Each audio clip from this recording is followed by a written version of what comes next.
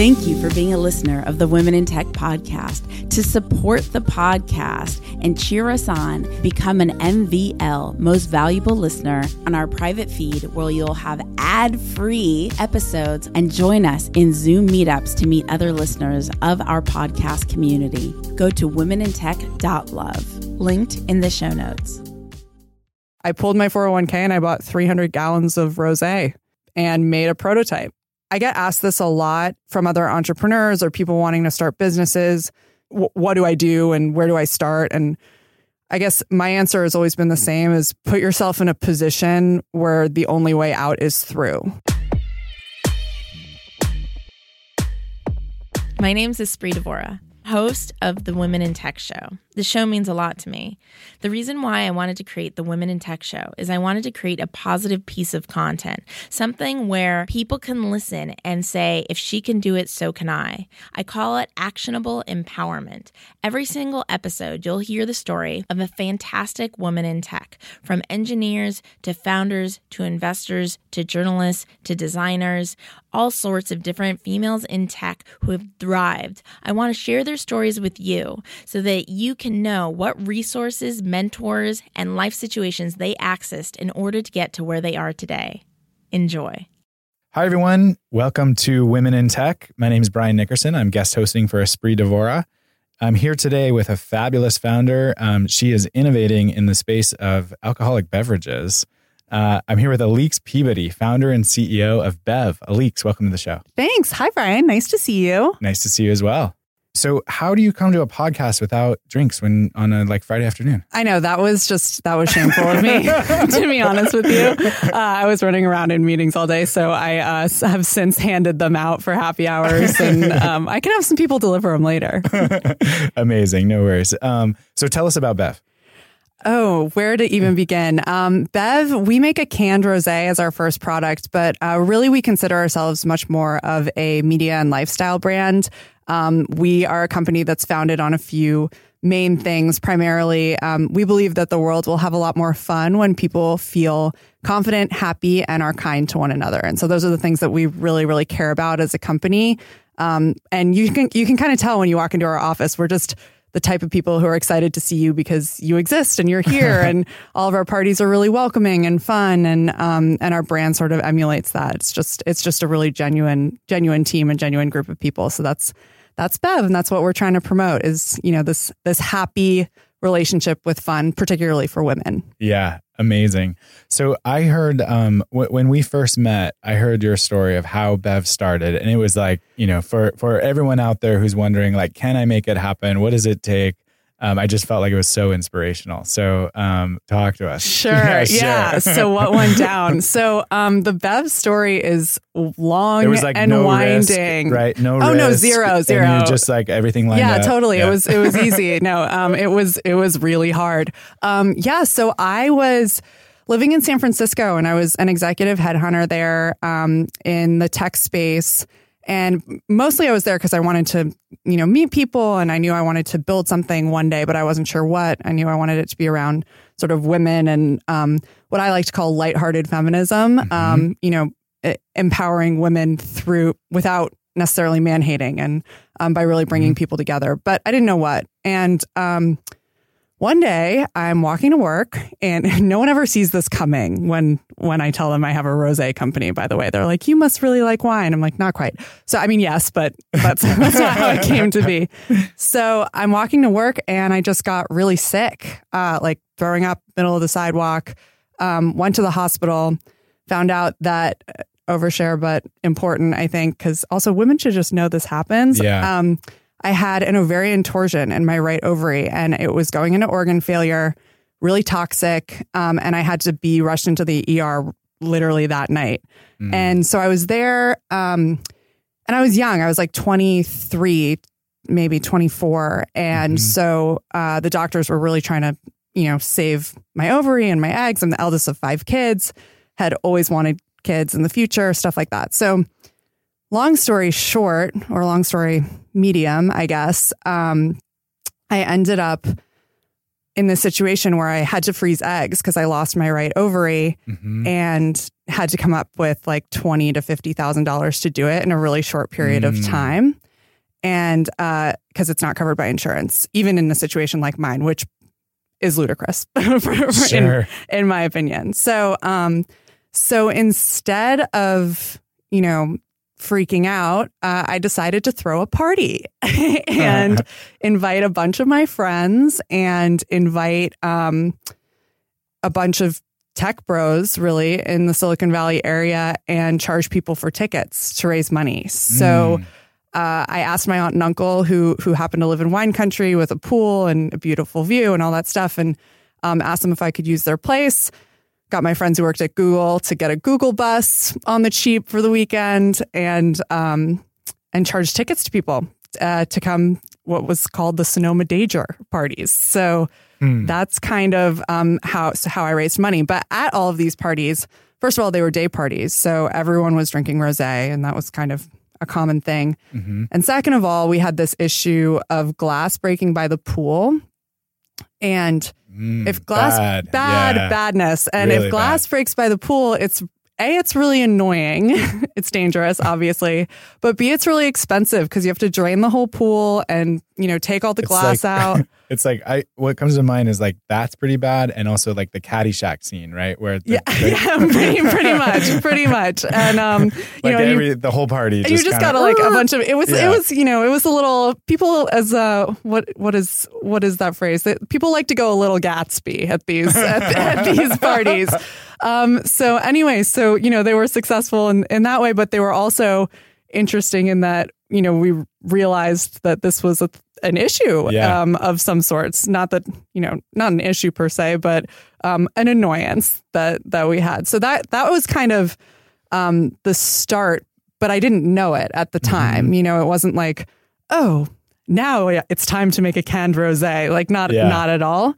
It was just kind of a joke of between me and my aunt and my cousins,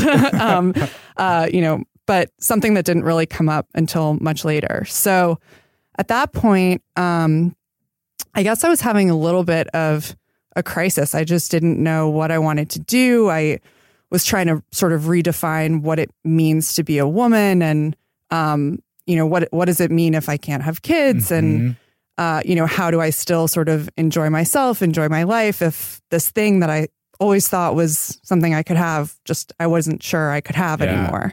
And so at that point I started really thinking more and more about, what that meant for me, really. Yeah. I guess it was a weird time, and I was young. I was like 24 or so. So at that point I thought maybe I want to build a media company. Maybe I want to be in entertainment. Maybe I want to write a show about, women like me who are just trying to figure it out, really. But in a happier way, even when things are tough. And I moved to LA to go to USC for screenwriting, of all things. And I liked it a lot, but it was frustrating. And it kind of left me writing in that way left me a little bit wandering, because it's a lot of time in your own head. I found I have so much respect for writers, and it was tough. And I kind of found myself in this position where I was just, I was just trying to figure it out, and I didn't really know which way to turn. And at that point, I started to really think about different things I could do that would push forward what it is I wanted to build. And it wasn't so much a company I wanted to build as it was a message I wanted to relay, if that makes sense. Yeah. And sort of from that thought of building a media company, whatever, I was thinking back on all of the ways I'd ended up where I was and came up with this almost Red Bull-like concept where I was like, well, what if I built, a brand that really stood for something with a product that fueled the brand and a product that I could actually sell that the market wants. And as I started looking more and more at alcohol as a sector and, wine and that kind of stuff, I realized that there is, with the exception of Skinny Girl Margarita, which I don't think would do great in this climate, there's nothing that's branded and marketed for women in a really healthy and happy way. I think women have a complicated relationship with fun. So it's a little long-winded, but that's my story. Yeah, no, I think that your background in kind of storytelling and your desire to storytell is really like, there's so much depth to your company that's beyond just, right, Bev, which is not to say that it's just Bev, right? But like that notion of the complication that women can have with fun. Yeah, and so how do you, I think there's a part, you're like, how do you transform that? And how do you embody that? And how do you celebrate that? And that's part of the Red Bull side, right? Of the media side of what you're doing. Well, I think, when you think about women and their relationship with fun in general, and a lot of what's been happening in the media and in this modern day in general, fun is almost dangerous for women in a way, or has become so. You're in the frat basement, you're at the bar, you're at the club, you're putting yourself in a position where you could be a victim. Or I've been in every male-dominated industry at this point. I started in finance, I worked at a hedge fund, then I was in tech, then I was briefly in entertainment, and as if it couldn't get any worse, now I'm in alcohol. So really, really every male-dominated industry. Maybe the NFL. Yeah, that's next. that's what's next for sure. But I really have been, and every place I sort of noticed the same thing over and over again, which was that in one part of my life, it was almost embarrassing to be in that other part of my life, right? So if I was in a boardroom or in a meeting with, other entrepreneurs or whatever, I didn't necessarily want people to know that I loved going to Burning Man, or that, I like to party on a Friday, or that I'm throwing Ragers on the weekends to freeze eggs. Hilarious. But, and when I was out in New York, this literally happened to me once. I was at a bar, and someone asked where I worked, and I mentioned the name of the hedge fund I worked at, and a guy literally looks at me and goes, "Oh, so you're an admin?" And I was like, "No." And you're not as smart as our admins, but whatever, moving on. But, but that I just found that any place I was, it made it kind of that other part of my life was odd, if that makes any sense. And I found with a lot of my male counterparts, that wasn't necessarily the case. You've kind of always been encouraged to be on the golf course, or, in the locker room, or having fun, going out, and also professionally successful. So to me, that was kind of something that's always been in the back of my mind, which is that relationship between women and fun being healthy and happy and encouraged. So that's part of our brand for sure, is, embracing your quirks, celebrating yourself, owning your fun, really is what we like to say. And again, not in an angry way. There's not that much that's angry about fun, really, or rosé. It's just not an angry thing. Maybe if you've had too much of it, and you're coming from an angry perspective, you're starting that. Right? Fair enough. I also found compelling how, and I've heard parts of your story before, right? So this is exciting for me, right? But like you had all the money in the world, and you just the money was there, and then you did the wine and stuff, right? I'm teasing you. I was like, what are you talking about? Yeah. But your story, right? I think that I'd love for you to share, the fundraising, how you got started, and especially, right, because you went for it, right? Oh yeah, yeah. Tell us about going for it, because I think especially for entrepreneurs listening to the podcast, but also there's a lot of people who want to become entrepreneurs, and so there's all these limitations, I think, that we put on ourselves. That may or may not actually be real. And I find you've busted down the door with that. So that story is pretty fun. Yeah. So I was in grad school. So there in and of itself, there was no money left. And as I mentioned, I'd had health issues, which were expensive to say the very least. And I had a 401k that my mentor, who when I was in college, who now happens to be my CFO, which is hilarious, told me, when you go into the workforce, do anything you can to max out your 401k. And I just blindly followed her advice for a year. So I had a small amount of money in a retirement account.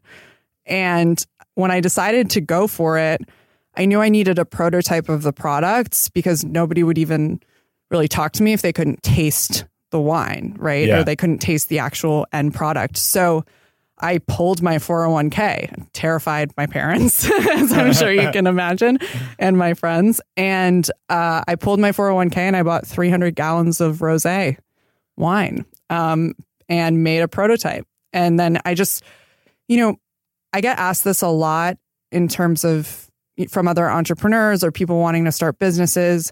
What do I do and where do I start? And I guess my answer has always been the same: is put yourself in a position where the only way out is through. Yeah. And for me, I laid it all on the line. And, and things are going great so far, but it still could have been a huge, right, crazy thing to do. I mean, time will tell. But for some people, that's having a co-founder that they cannot let down. Or for other people, it's taking a risk that they weren't sure they were going to take, or, and for me, it was, there was no other option. I had to make it, or I was going to have to go with my tail between my legs to my parents' basement.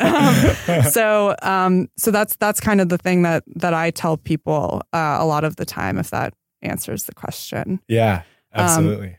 But yeah, so after getting that prototype or those prototypes, I realized that obviously I needed funding. And we're talking at this point, like $12 in my bank account.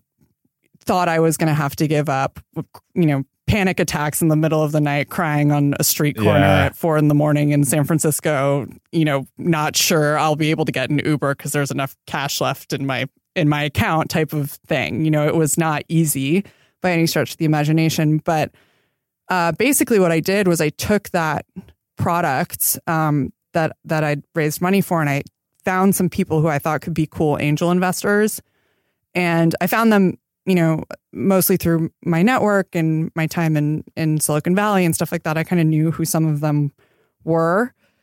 And I just really creepily figured out what parties they were going to and flooded those parties with product. And then a few days later, I'd either get an intro or reach out myself and be like, oh, I have this cool little rosé company.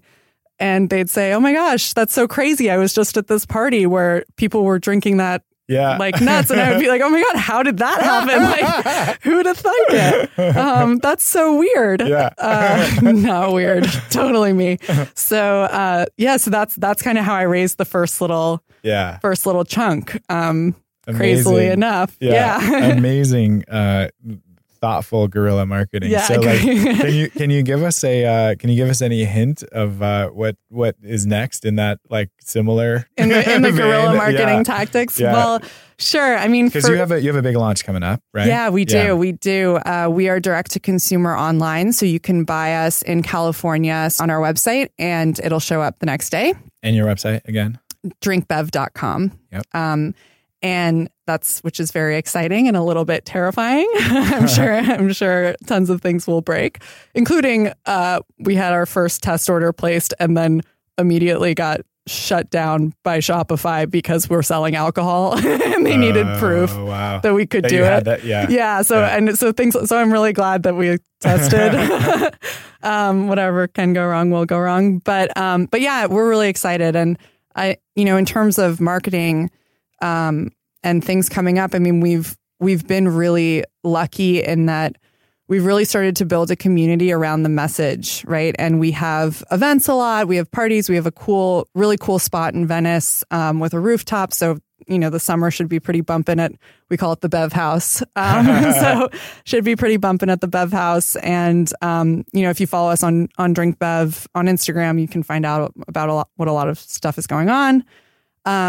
But yeah, so we're really trying to get people excited about what we care about more so than try to push our product. Because my theory is, our mission is to build a world where people have more fun because they're kind, confident, and happy. So, that is what we care about the most. And we figure that the rest will come. And we have a good product. We stand behind it. People love it. It's cute as well. It's fun. It's made by chicks, which is one of our sort of and is on lines. The packaging now, it literally right? says made by chicks on the can. Yeah. And which dudes love too, which we love. Yeah. But it's something that we want people aligned with our mission and drinking our products because they love what we stand for rather than just trying to push it to the shelves. It's not really our style.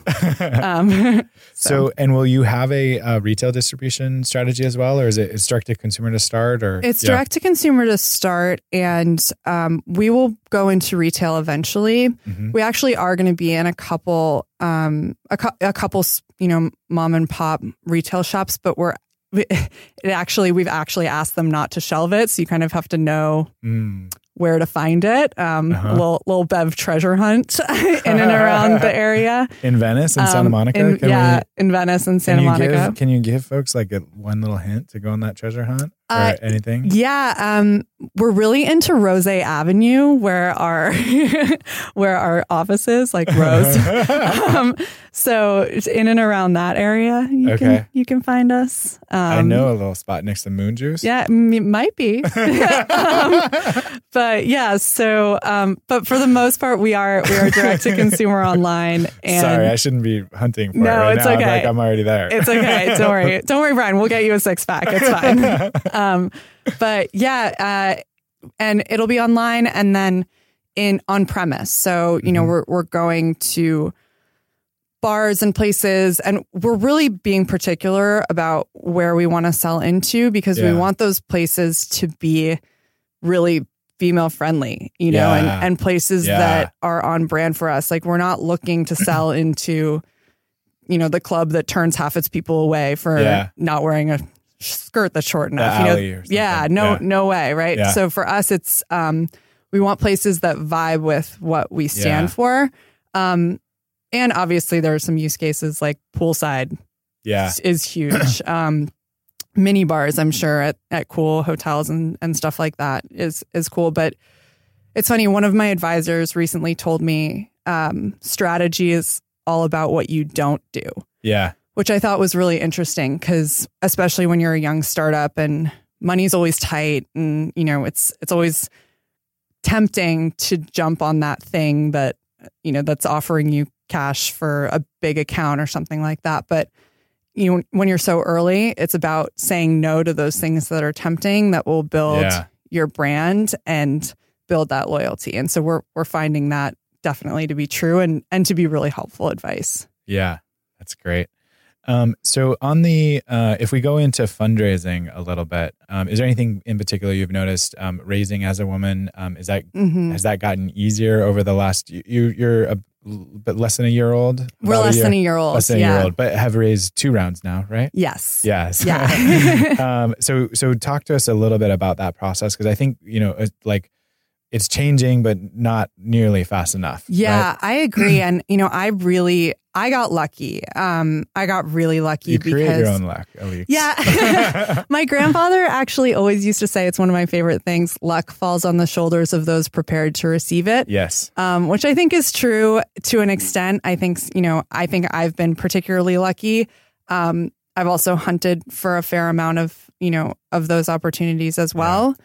But I really did get lucky and in the sense that I had people in San Francisco who were entrepreneurs, all men, who went out of their way to really help me understand how to do this. And I think one of the things that I learned or noticed pretty quickly was that, for most of these friends of mine who were helpful in teaching me the ropes a little bit, I was pretty much their only true female friend. They just don't have that many female friends, or at least not female entrepreneur friends in the groups I kind of ran in when I was living there. And, I have a bunch of brothers. I've kind of always grown up being, the chick in the group, if you will, of guys, male dominated jobs over and over again. I've kind of gotten used to that.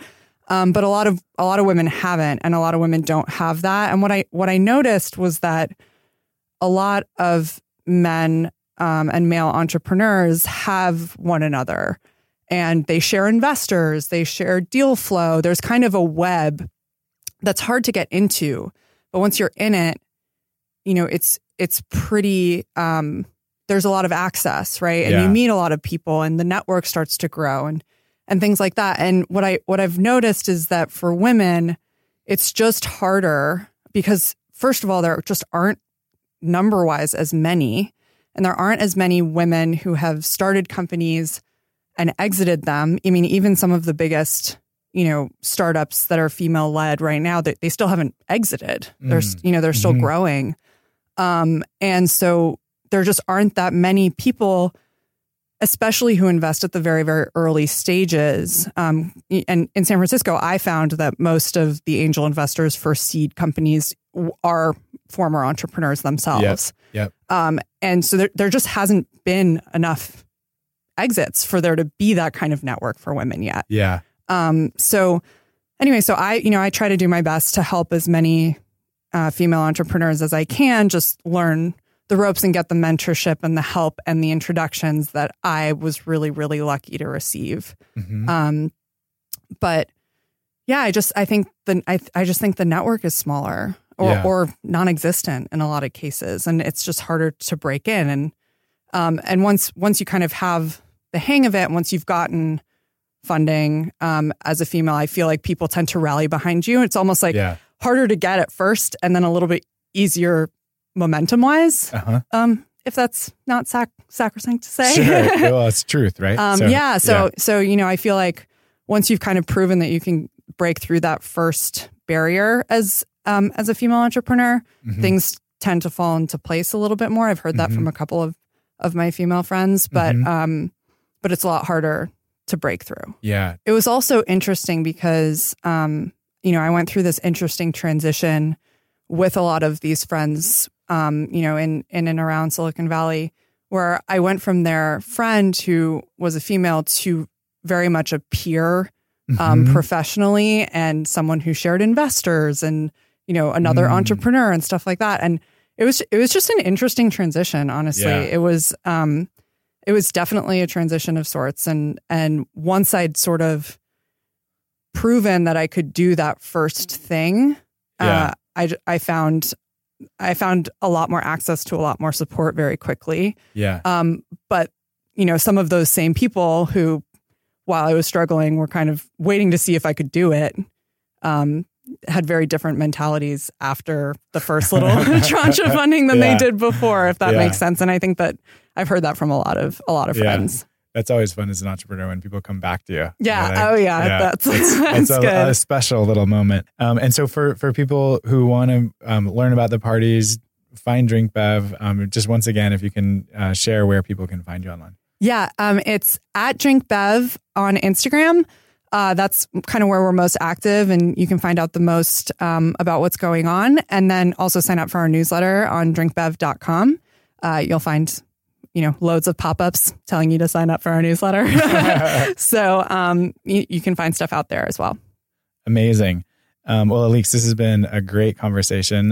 Really excited to see your success. And I know we're just starting, and it's been great. Thank you so much. Thanks, Brian. Women in Tech is an independently funded project funded by you, the community. So the way that you could support us is by going to patreon.com/womenintech and making a small contribution. Every little bit counts. That's Patreon, patreon.com/womenintech. Thank you so much for believing in our vision. Thank you for being a listener of the Women in Tech podcast. To support the podcast and cheer us on, become an MVL, Most Valuable Listener, go to womenintech.love, linked in the show notes.